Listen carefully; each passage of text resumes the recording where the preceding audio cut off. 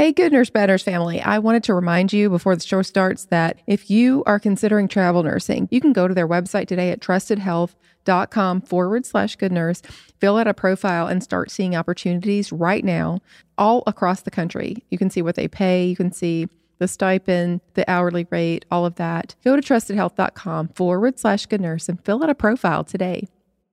You guys know how much I love nursing schools. Well, we have another one that wants us to tell you about their MSN and DNP family nurse practitioner programs. Samuel Merritt University has been educating nurses for over 100 years. And right now, they are offering tons of scholarship opportunities starting at $10,000 for both of these programs. You know, I'm in the midst of getting my MSN, and let me tell you, I wish I would have known about these scholarships when I first enrolled. Visit them at smumsn.com and show them how much you appreciate them for sponsoring our podcast. That's smumsn.com.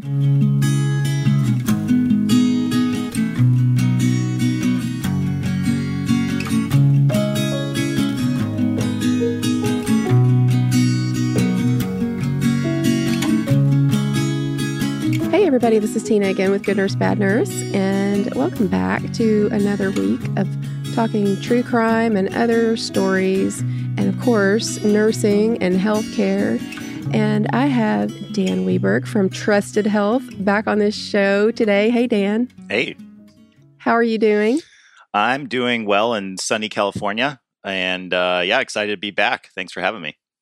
Well, it's really nice to have you. We, of course, appreciate Trusted Health so much for sponsoring our podcast and being really just partnering with us and friends of the podcast for the past several years. We really appreciate you guys helping us to kind of keep everything going here. Always good to have you. Love sponsoring it, love the content, and excited to be a fly on the wall in the conversation again. I think this is a really cool episode that we have planned, the bad doctor story. Sorry, guys. Every week I have to apologize. I keep doing the bad doctor stories, but they're interesting, aren't they? They're very interesting. I mean, they just are. So this one it's a fascinating story, but it is extremely sad how someone could just kind of lose their way and cause so much destruction. And it's not your typical case where the person actually meant to do harm. It was just a series of very bad choices and unfortunate circumstances. So we'll get into that. And then the good doctor story, I'm really excited about, because you guys know I love stories from like 100 years ago or more, because, you know, we kind of can go so far back that there's literally no one alive today that's going to be listening going, hey, that was my uncle, or, you know. So I love stories like that. And it's very creepy. It's kind of a creepy story, but it's also we get to highlight the accomplishments of a doctor who really, after she died, her name was sort of smeared, and it was very unfair the way she was treated, and her reputation was smeared. And so I want to give an opportunity to just sort of say some good things about her and her accomplishments. So before we get started, I wanted to just say I actually am doing travel nursing. I've said this before. I started this about a month ago. And so with Trusted Health, it would be terrible if all of a sudden I was just like, you know, I decided to go with a different travel. I would never do that. But I'd have to boycott your show then. I would just I'd be like, Dan, by the way, I just wanted to let you know. No, I had to see for myself what it's like. And it actually, it's so much fun. And my husband and I literally the other day were looking at each other, and really, we were looking at how much money I was making. And he was like, why have you waited to do that? I said, I don't know. I'm not sure. It's a scary thing. It's a scary thought to stop, you know, the stability of the hospital you work. Most nurses are afraid to float to a different floor, much less just jump into working as a nurse at a completely different hospital. So, you know. Yeah, it's not easy. And I think there's a level of glamour that kind of precedes people jumping into travel. And it's not all that glamorous, I don't think, just seeing the stories. But it's an awesome opportunity to just change your perspective and get experience that you wouldn't get if you stayed at the same hospital forever. Mm-hmm. You know, make a little money as well. And also, it just starts to round out your independence and autonomy as a nurse, I think, which is a really cool thing to do.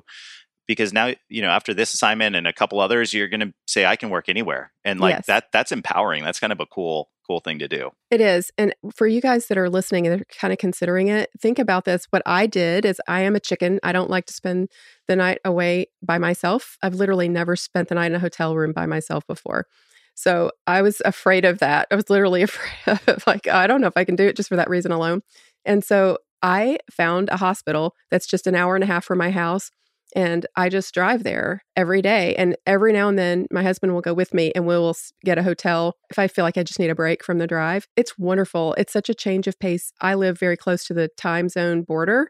So when I leave my house in the morning, it's like 6 o'clock, and then I cross the time zone and it becomes 5. So I literally leave my house at the same time. I feel like it's like the best way for me to just get my feet wet and figure out whether I like it or not.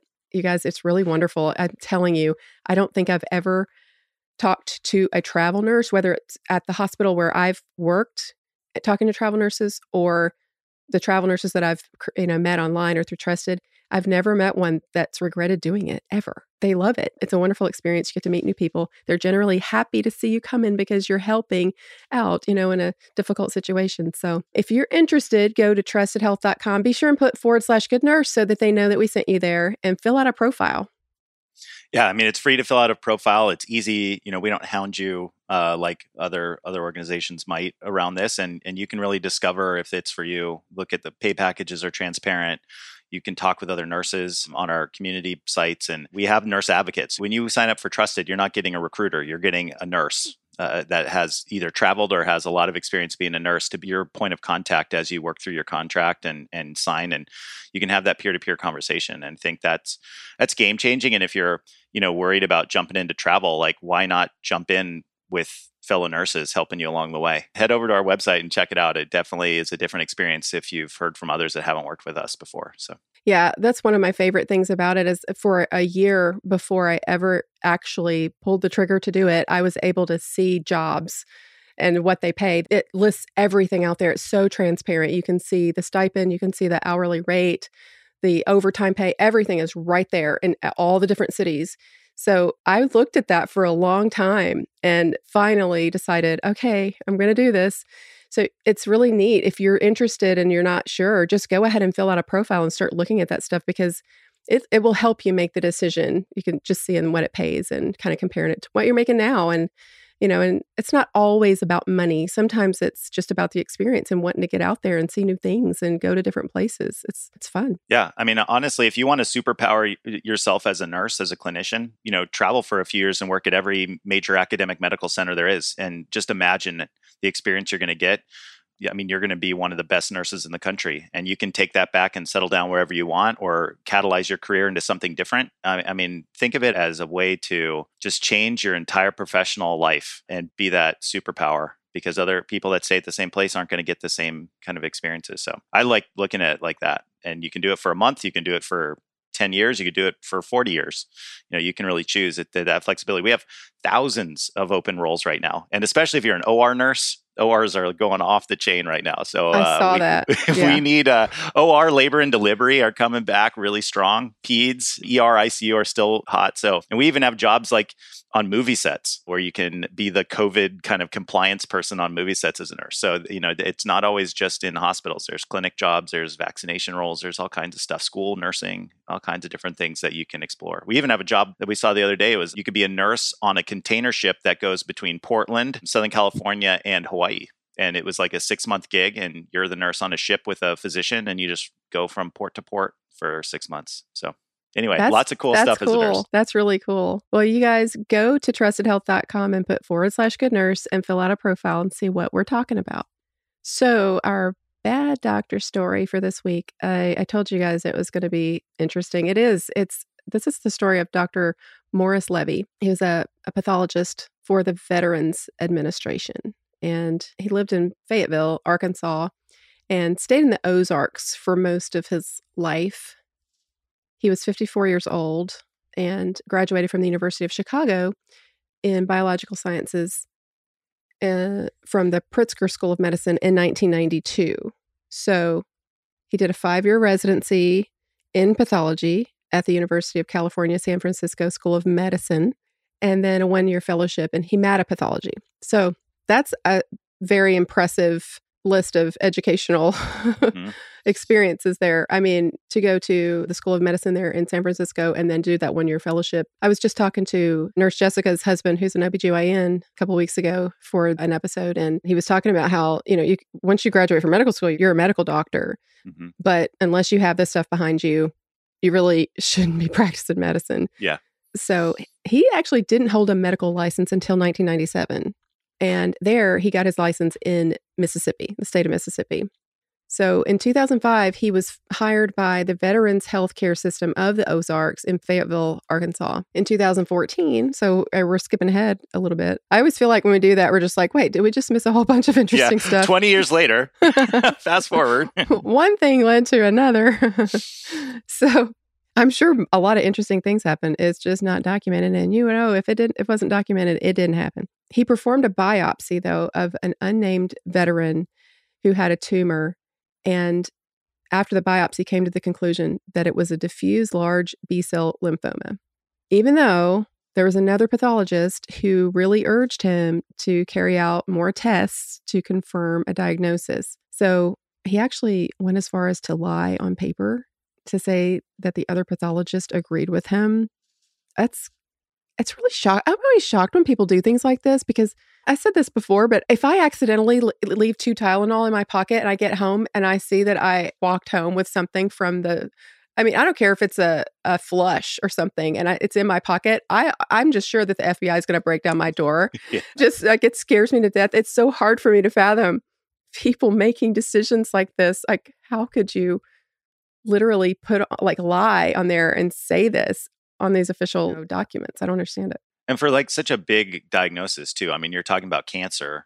That seems like one of those things where that should trigger some sort of ethical bone in your body to be like, I don't think I should mess with this. I was thinking about this too. I was like, what are the stages of ethical slip that lead to something like this? And I was thinking about how many times I'm in a hurry on a stable patient, I'm 16 respirations and you don't really count kind of thing.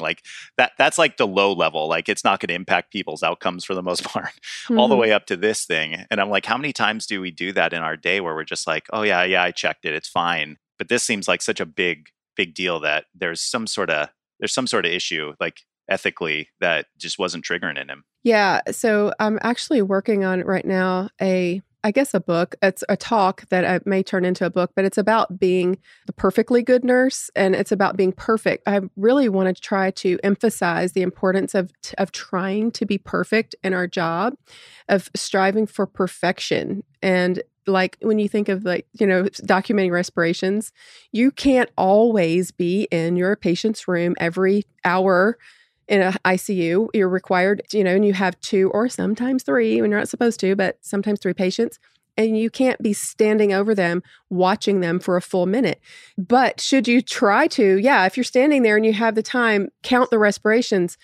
If you can't, it's almost like you have to strive for perfection always try to be perfect because you do have people's lives in your hands, but you got to be able to forgive yourself when you fall short because you're going to fall short because that's just the system we live in. We're human beings. We live in an imperfect world.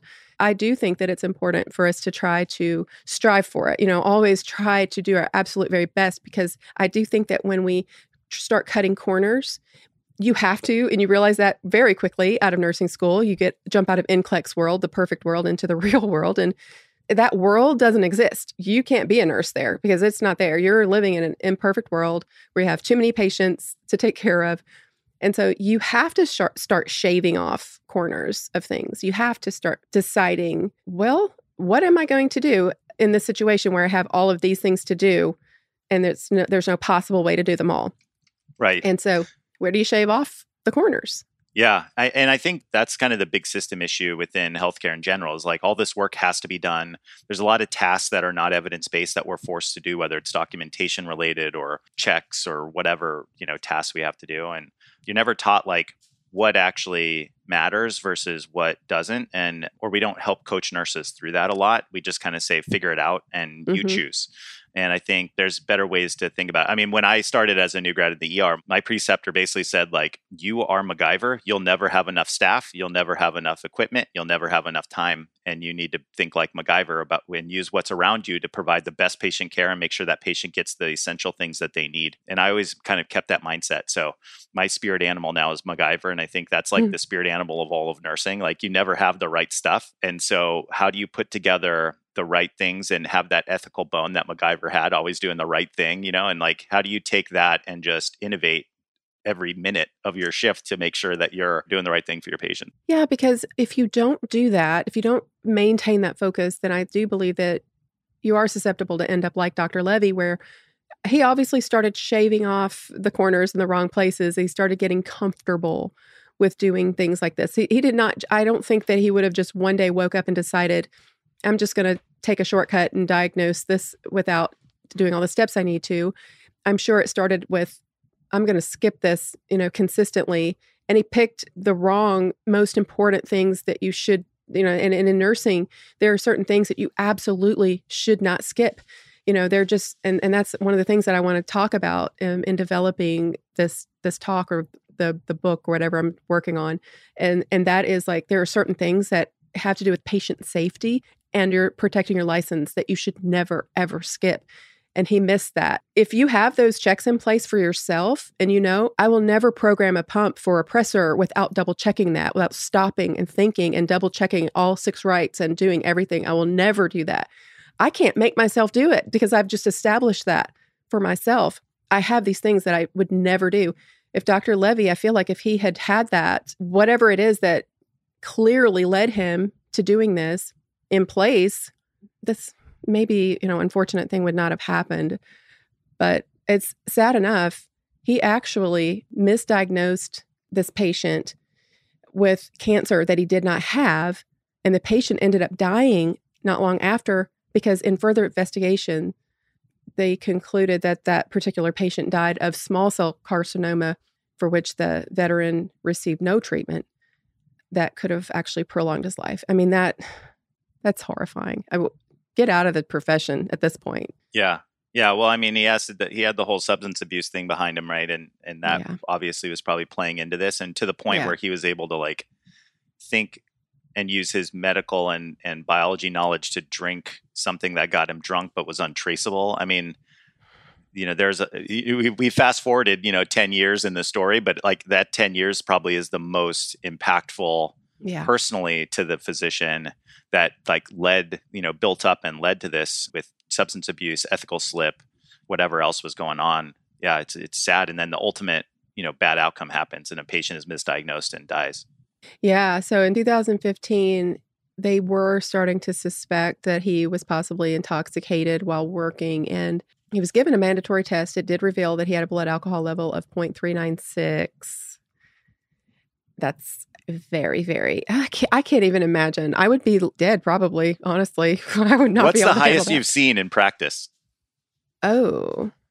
We used to take bets in the ER on this. Yeah, I don't know because not working in the ER, I don't really see that a whole lot. So I can't even remember. So the highest I've ever seen was 0.418, and it was on a 120-pound female patient that was probably 29. Dang. And she was walking in and out of the ER and mad at us, tried to sign out AMA because she was mad that we weren't letting her drink. But she would take down 2 handles of vodka in the morning every day. So that's sad. That's really, really sad. Yeah. So 0.39. I mean, it's massive. I mean, that's 40%.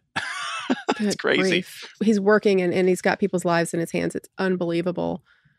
So he was required to attend a 3-month patient alcohol rehab program, inpatient alcohol rehab program that he had to do that, and he completed it. And then after the program, he returned to work. I am 100% for rehabilitation. I believe in rehabilitation. And I came under a little bit of scrutiny a few weeks ago because I did a story about a woman who went through some difficult times and had some issues with substance abuse. And then she was able to finally complete nursing school, and she's a nurse now. And most of the things that I heard back from that were all positive, and everybody was like, wow, what an amazing story. I love it. But then of course, you're always going to hear the naysayers and the people are so negative.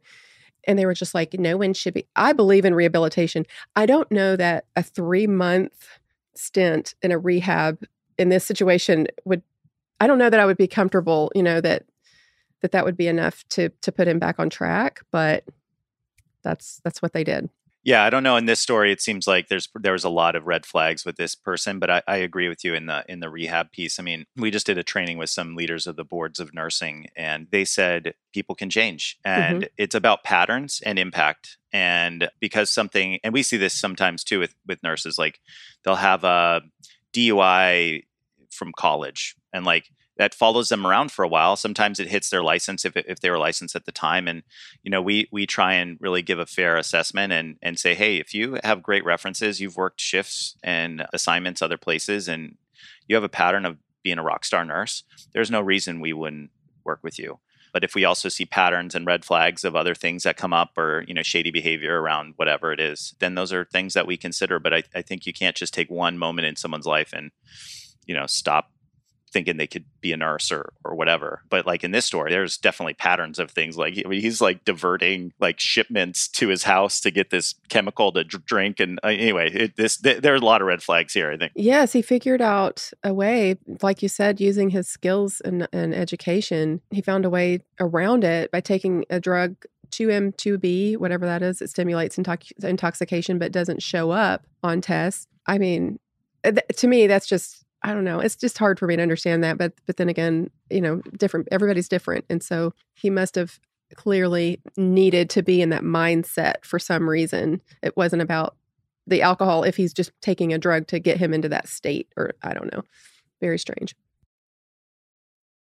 We'll take a moment to hear a word from our sponsor. So Braden, you actually reached out to me about CBD Stat because they sponsored our podcast a couple of months ago. And then I was so happy when you reached out to let me know that you really liked the product. So tell everybody your experience with it. So I get chronic headaches. If you saw my life, like what I'm doing, I just had a kid, I'm starting school, I'm moving into a house. I just have so much on my plate. So after getting this CBD oil, I tried it. I put it on, and within 10 minutes of my headache, it started fading away. Oh my gosh, that's amazing. It was. So I love CBD Stat. They have an excellent product. I use the 5,000 milligrams. It's a lifesaver. Their product is really pure, very strong, and that's probably the reason why it works so well. Yeah. They have a really nice, like 30% off discount. That's amazing for all of our listeners. And the way that you get that discount is that you have to go to their website at cbdstat.care. So it's not .com or .org or .net, it's .care. So cbdstat.care, but then you put / good nurse, bad nurse. So, and by doing that, then it sort of takes you to a special portal where you will get 30% off of whatever you order, which is really cool. It is.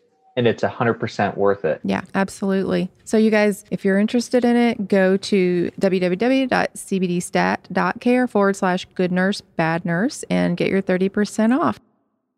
We have a company, Echo. It's a technology company. They have come out with this like little device that you attach to your stethoscope and it enhances the sound. It's the coolest thing. I was curious about it. So I reached out to them. They came back and they were like, hey, let us send you a stethoscope. See what you think. They actually have partnered with Littman, and they literally took the Cardiology 4 and they've put the Echo technology that enhances the sound. So they sent this to me. And I'm like, oh, wow, okay, I want to try this. And I took it to work and I brought it into the break room and was opening it up. And everybody was like, what is that? I'm like, it's a new stethoscope. I was so excited about it. So I put it on and I immediately go up to a nurse and I'm like listening. And I'm like, oh my gosh, this is like the best stethoscope I have ever used in my life. It was just so crystal clear. I could not believe the quality of like the heart sounds, the lung sounds, the bowel sounds. I was just listening to everything. And then what was funny is I looked down and there's this little button on it. I'm like, what does this thing do? I push the button And lo and behold, like this little light comes on. It was unbelievable. You can hear every sound that the inside of a human body could possibly make. It's just unbelievable. So they decided to sponsor our podcast, probably because I was just like doing backflips, like going, I love this so much. I will literally, I have no problem shouting from the rooftops. You need to get one of these stethoscopes. If you want to know what a heart is supposed to sound like, what lungs are supposed to sound like, what bowel sounds are supposed to sound like, you need this technology. It's unbelievable. It's Echo. And the name of the actual stethoscope with the core technology is the 3M Littmann Core Digital Stethoscope. It's the actual stethoscope that they sent me, and it does feature up to 40 times amplification, wireless auscultation. It can use Bluetooth.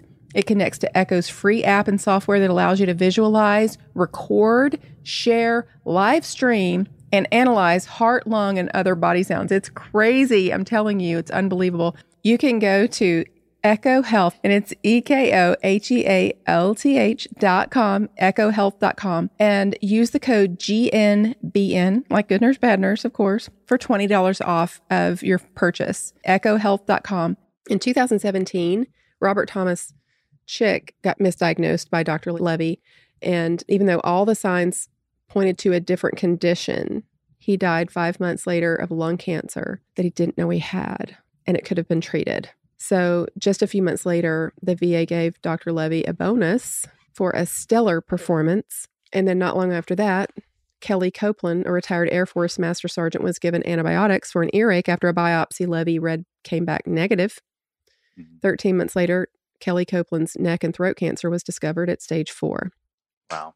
Yeah, well, Kelly Copeland was able to have life-saving treatment, but it couldn't be celebrated too much since it was so invasive that Copeland couldn't swallow food because of all the damage done. Yes, a life was saved, but it was still impacted greatly because of this whole situation. In 2018, Dr. Levy was arrested for driving under the influence. It seems like that's what gets a lot of these people, you know? Yeah. They get away with so much, and then it's just getting behind the wheel and just being careless and driving a little over the speed limit and getting pulled over. And then police officers like, you know, what's going on? Something's off. And then they get caught and all the stuff comes out. Yeah. Like that seems like every storyline of, you know, the show Cops. You know, it's like we pulled this person over for speeding and then we found 16 warrants and 20 pounds of drugs. And it was all because of speeding. Like how many times did Dr. Levy show up drunk to the job that people didn't notice? You look back, like what are all the things that you saw that may have been weird one-off behaviors that now like the story is connected and you're like, oh man, I should have recognized that. Well, after he was arrested, he was fired, and then they did an 18-month investigation. They went back 12 years, and what was discovered was that nearly 10% of his diagnoses involved clinical errors, which is more than 10 times more than the normal misdiagnoses. Most people who are listening to this probably know by now how often it is for people to be misdiagnosed. It's very common.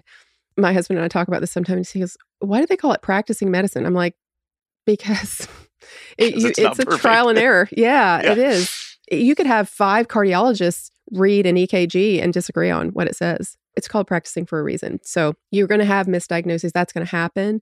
But his rate was astronomical because he was just, and I just wonder, I have to believe that you just don't have any regard for human life if you would continue to do this and put people's lives in danger.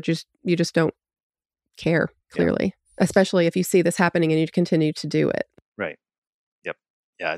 It's crazy. I had an ER doc friend that, you know, going back to the medicine practice thing, and nursing's a practice too. They would have an awesome day if they got their diagnosis right 30% of the time. So, and the ER is a little different, right? They're just trying to decide like, hey, you're going to die. You need to be admitted. Do you go home? Mm-hmm. But for the most part, they're like 30% is like an amazing number for a day of like correct diagnoses. So, and patients come in and they'll be so upset because the doctor that they saw last week or whatever told them they didn't have an infection, and then now they're in there with sepsis or, you know, something. This happens all the time. You know, you have to just learn to educate people politely. You know, obviously, you know, you want to try to help them to understand how that could happen, even with really good doctors, because they're doing the best they can with what they have, the information that they have. And it is a rule out type of a situation sometimes. It doesn't mean that one doctor's better than the other. Now, some doctors are better than others at identifying certain things and understanding the big picture. And honing in a lot faster and finding it. So, I mean, they're just people that are more talented than others in different areas, but it is what it is. But in this guy's case, there are no excuses because he clearly, if you have numbers like that, you don't need to be in the profession at all. There were, and he's like the final check for diagnoses too. That's the thing. Right. It's like pathology is, it's much more of a science, I think, than maybe other pieces of medicine are, because you're looking at cell structures and types of cells and colors, and you can do kind of those things. It seems like you should be a little bit more accurate than just throwing a dart at the wall there. And the fact that he was kind of ambivalent about it is super scary. It is scary. The investigation led to the discovery of over 3,000 known misdiagnosed cases over the time of 12 years, 15 possible involuntary cases of manslaughter and mail fraud, which actually was for having the drugs that he used to get intoxicated on the job shipped to his home from a company in Virginia in June of 2020. So this is a relatively recent case, that's happened. The former pathologist pled guilty to all counts. He agreed with the sentencing and admitted to everything. He was sentenced in January 2021. I'm kind of surprised all that happened with COVID because everything has been put on the back burner and shut down, but apparently it happened. He just, maybe the fact that he just kind of was like, I did it, let's just get this over with. He's currently serving 240 months in federal prison, after which he will be released under supervision and ordered to pay $497,745.70, one count each for mail fraud and involuntary manslaughter. Yeah, and I'm sure there'll still be civil court lawsuits from the families that he impacted too. Yeah, for sure. I don't understand the released under supervision. What are they going to do? Surely someone wouldn't hire him after this, but I don't know. Yeah, I mean, I don't think, I mean, did he lose his medical license? It seems like he should. I know that when the investigation started, they did suspend his license. Yeah. I mean, hopefully they're drug and alcohol testing and making sure that he's not going back into that pattern of behavior. But yeah, I think medicine is probably not going to be his career line much further. Right. I would have to agree. Well, that was our bad doctor. Well, and what's 240 months? How long is that? Oh. How long is 240 months? 20 years? No, wait. Right? 240 months. Is it really? Surely not. Why do we do it that way? I think so. Hold on. Just say 20 years. So he's coming out he's going to be, 80. So I didn't even put that together. I was just like 240 months. That's not very much. It just kept going. Gosh, 20 years. Yeah, that's a lot. There's only 12 months in a year. So that's I don't know. Gosh, the thing is, though, there are people who deliberately kill people and serve less time, and their intention was to take their life, and they actually serve less time. Yeah. It always fascinates me, people who do things where it was more of an opportunistic type thing, or just like they just sort of made some bad choices and one thing led to another, and then without them even realizing it, they were responsible for someone dying. And then they can go to prison for so much longer. That we did a story a few weeks ago about a nurse who didn't want to get caught not doing her job. She was supposed to be doing auditing and paperwork and stuff in this doctor's office, and she didn't want to get found out that she was behind, and so she set the office on fire. She set like all the paperwork on fire in a closet, made sure it was burning, and then left the building. And unfortunately, the building was not up to codes for fire safety. People died in that. It was horrible. Oh my God. And did she intend to kill people? No, but she certainly didn't stop to think about the consequences of her actions and what could have happened. So, and I guess that's what. All for like a simple thing that if you just admit to not working, like that's so simple. Like, and now it escalated. So the moral of the story is find your ethical compass and check in with it a lot.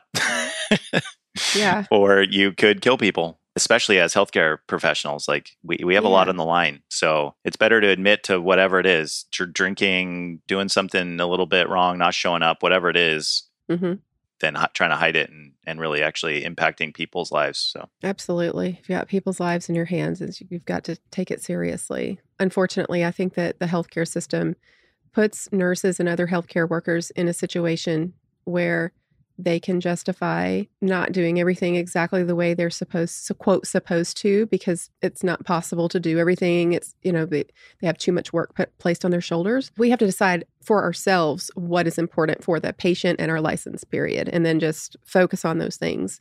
And I think the biggest thing there is the nurse. You as a nurse are responsible for your license. The hospital's not responsible for it. Board of Nursing's not responsible for it. The people that employ you are not responsible for it. You are responsible for your license, and you have to own that. And no one else is to blame for anything that happens but you. And so you have to learn how to protect it and advocate for it. And those are all skills that you should be building out. And it's yours to have. So it's true. It's true. It's part of being a professional. Well, I guess that was our bad doctor story, and we can get into this good doctor story. I promised you guys it was going to be an interesting one. It's not a typical all sunshine and roses story. It's a little different. We're going to go back over 100 years ago, but it's really fascinating. I was so fascinated by this woman. This is the story of Dr. Helene Knabe. It's spelled Helene, Helene, and then her last name is Knabe, for you guys that want to look up information about her. She was a very accomplished physician. She overcame a tremendous amount of adversity and ended up moving to the United States from Germany in order to go to medical school, because women were not allowed at the time to go to medical school in Germany. And really, this was actually taken from the Indiana State Library, from the Indiana History blog on the Indiana Historical Bureau of the Indiana State Library. I don't think I said the word Indiana enough times, but that's where the story came from. And go Hoosiers. I know. My sister actually lives in Indianapolis, so it's a wonderful city. So she actually was a trailblazer in medical school and all that she accomplished. But when she was growing up in Germany, she dreamed as a child of going to medical school, but everyone was like, it literally doesn't happen. Women can't go to medical school.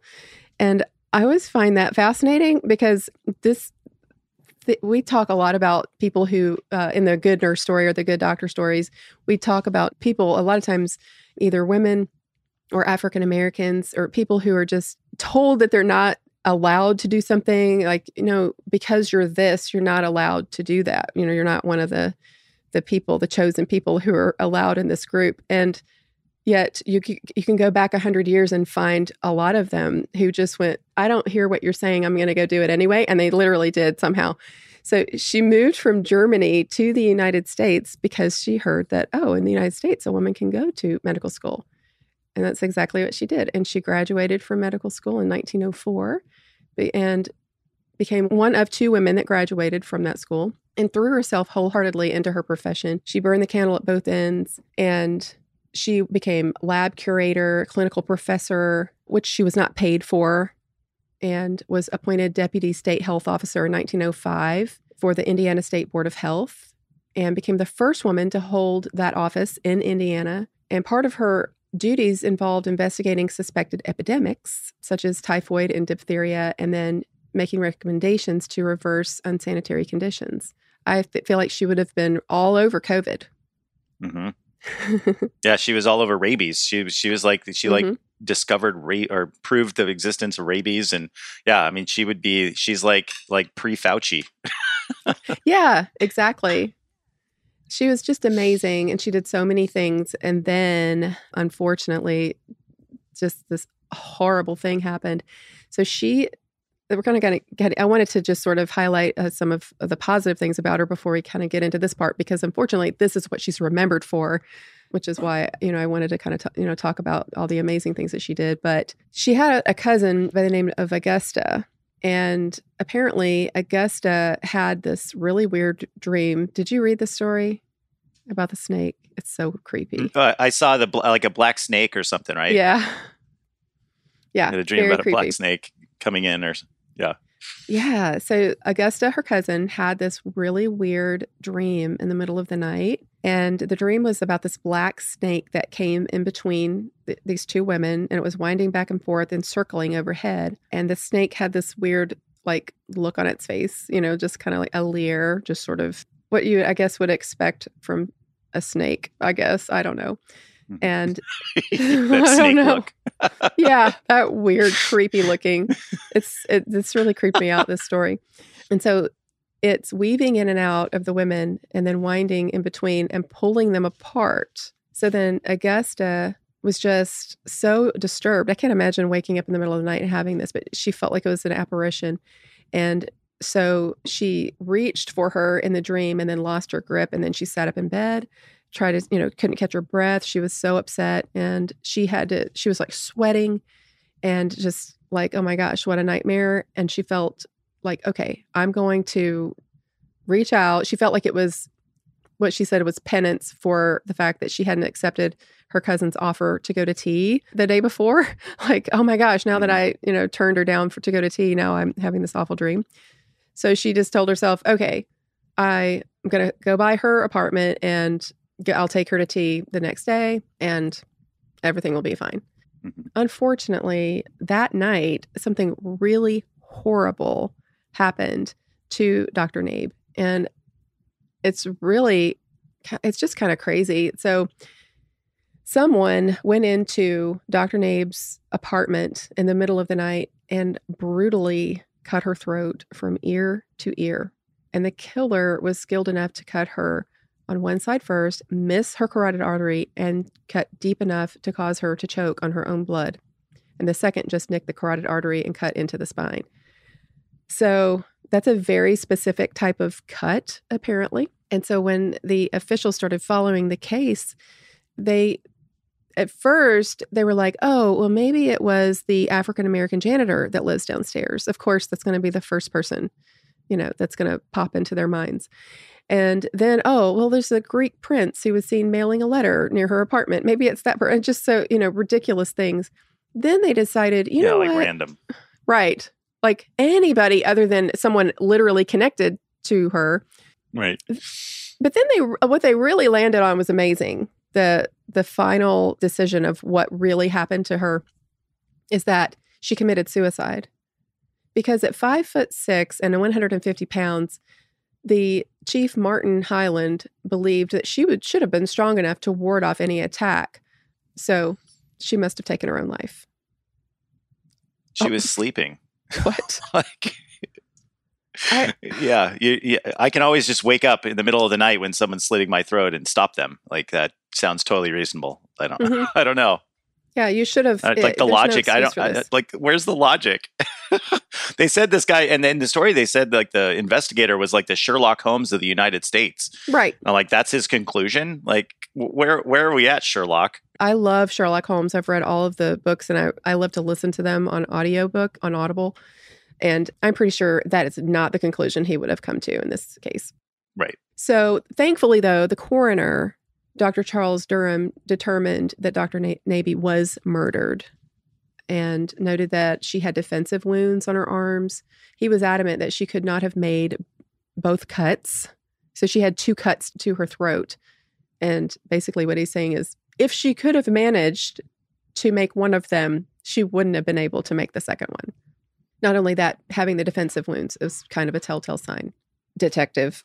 Yeah. So yeah, I love that. I love that I can just talk like this. Buddy. This is why I love these shows, because I can get so salty with these people because they're not here. I don't have to worry about it. I can say whatever I want. I'm not going to make anyone mad. I can fall very firmly on one side. So he also noted several factors that he considered strongly presumptive of murder, including the position of the hands, which had been closed after death, the absence of a plausible suicide weapon. So if you have a person who is lying in their bed and they've had their throat cut and they have 2 cuts to their throat, ear to ear, and they're clearly dead, they bled out, but there is no murder weapon. I mean, there's no weapon that they would have used to commit suicide. What did they do? How? Yeah. It's like one of those riddles where it's like ice. Ice is the answer. Like, because it melted. And I'm yeah. There was I'm like, there's so many holes in this investigative story. It was maybe that's where the story needs to go, though. She's an icicle. It was an icicle. Maybe that's where the story needs to go, though. It's like maybe the investigator had something to do with it. I don't know. It seems like there's more to this than what's in this article. Yeah, there is. There's a little bit more to it. There was a doctor by the name of Dr. Craig who met Dr. Naby in 1905. They maintained a friendship together. He recommended her for the position as chair of hematology in 1909 at the Veterinary College. And then shortly before her death, he and Dr. Nabe seemed to be in the middle of an ongoing dispute. Dun, dun, dun. So she went to the IVC to see about changing her lecture time with Dr. Craig so that she could attend her course at the normal college. And Dr. Craig became enraged when a colleague asked for his answer, and he said, "OF, tell her to go to hell." Well, Dr. Craig, tell us how you really feel. He stormed out of the room. And the night before she died, Dr. Craig's housekeeper overheard them arguing, and she heard Dr. Nabe say, "You can continue to practice and so can I." So they were definitely arguing, and it was not pretty, what was going on between the two of them. Police had a letter in their possession in which Dr. Nabe told a friend she was getting married. Dr. Nabe confided to a friend she was getting married to a man with a, quote, ungovernable temper. So at the time of her death, Dr. Nabe, an accomplished seamstress and dressmaker, commissioned a costly dress indicative that she was getting married. And so here's what's weird about that is it's almost like that was kind of going on behind the scenes and undercover. Like, what would be the point of that? Mm-hmm. I don't know. But it did seem like there was something very odd going on. But the fact she had this, quote, friendship with this other doctor and clearly was having some issues with him. And then this happens. Also, the cut that was made, the ear-to-ear cut, was called a sheep's cut. And I guess, I don't know, Dr. Craig he would have been familiar with that sort of thing. So basically, though, I mean, the prosecutors did kind of set their sights on him and they tried to go after him. And that's when her reputation really started getting raked over the coals. And because to defend him, they just made it sound like she was a horrible person and she was miserable because it's so stupid. She was masculine, male dominated profession. And that because of that, she was miserable and she decided to kill herself. And so that was the defense. And apparently, I'm not sure it worked, but the judge stepped in and took over and decided to end the trial. And so he was found not guilty, but not because the jury actually acquitted, because the judge instructed the jury to acquit. It's so weird. So weird. And the undertaker was involved in some way, like hiding evidence. And it just went down this weird, it could be a movie. It really could be a movie. It's so fascinating. And the thing that I really wanted to focus on, though, is the fact that for all that she accomplished in moving from Germany to the United States to overcome all that she did and become a medical doctor and work under the circumstances, and obviously had to work so much harder just to be able to accomplish what she did. And then she dies, and this is what she's remembered for. So I just wanted to kind of highlight her and her accomplishments and talk about those things. And the fact that, I don't know, I feel like we're getting better in our country, at least, about recognizing women and women's rights. But we still have a long way to go. And it's kind of ironic. She had like the ultimate side gig stuff too, right? I mean, she had like 3 jobs. She was pulling in a bunch of money and was sending it home to like her uncle or something that was, could not work for himself. And, she's supporting her family. And then, to have some pompous guy get mad and, murder somebody, it's sad. They tried to make it seem as though she was not doing well financially, but she was. Like you said, she had a lot of side gigs going and she was working all the time, and she was sending her money back to her family, which is, just goes to show, what kind of person she really was. Just a wonderful, giving, charitable person. So it's kind of ironic for, nursing is a female dominated profession. And I'm always trying to advocate for, men in nursing to get equality there. And having the OBGYN on a few weeks ago, there are very few men in nursing for, when it comes to OB, which is understandable. I would say there's probably not a lot of men who would want to do that. It's just, all of your patients are going to be women. And I could imagine it just being uncomfortable. So there's nothing wrong with that. But at the same time, I know that the profession of nursing will be elevated as more men get into the profession and it's accepted. It's not, you're not handmaidens to the doctors. It's not that old mindset. We got to move out of that and move into nursing being a profession and nursing is a science. So that was another soapbox I got on a few weeks ago because I saw an article was talking about nursing and how nursing is not a science. It's not one of the STEM. It's not a STEM career.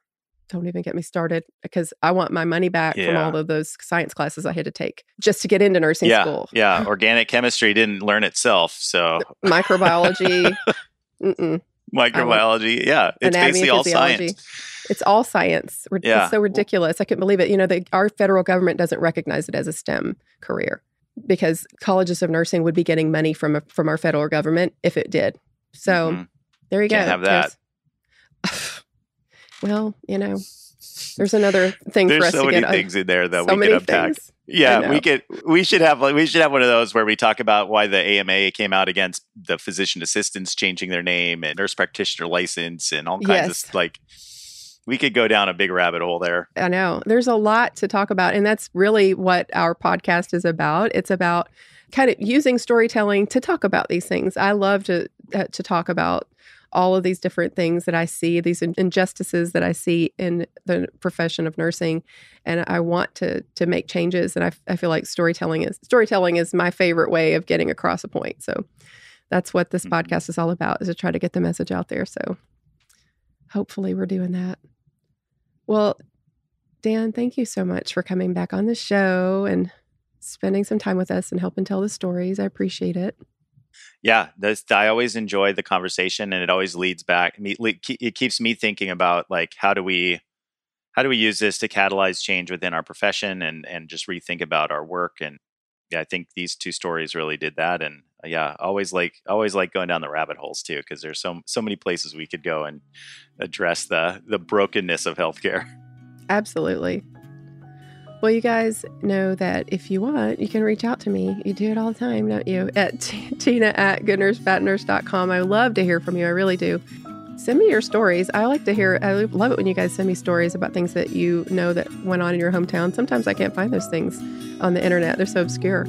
And also, you can find us on Instagram at Good Nurse Bad Nurse and Twitter and Facebook at GNBN Podcast. And I also want to remind you guys that even if you're a bad girl or a bad boy, please be a good nurse.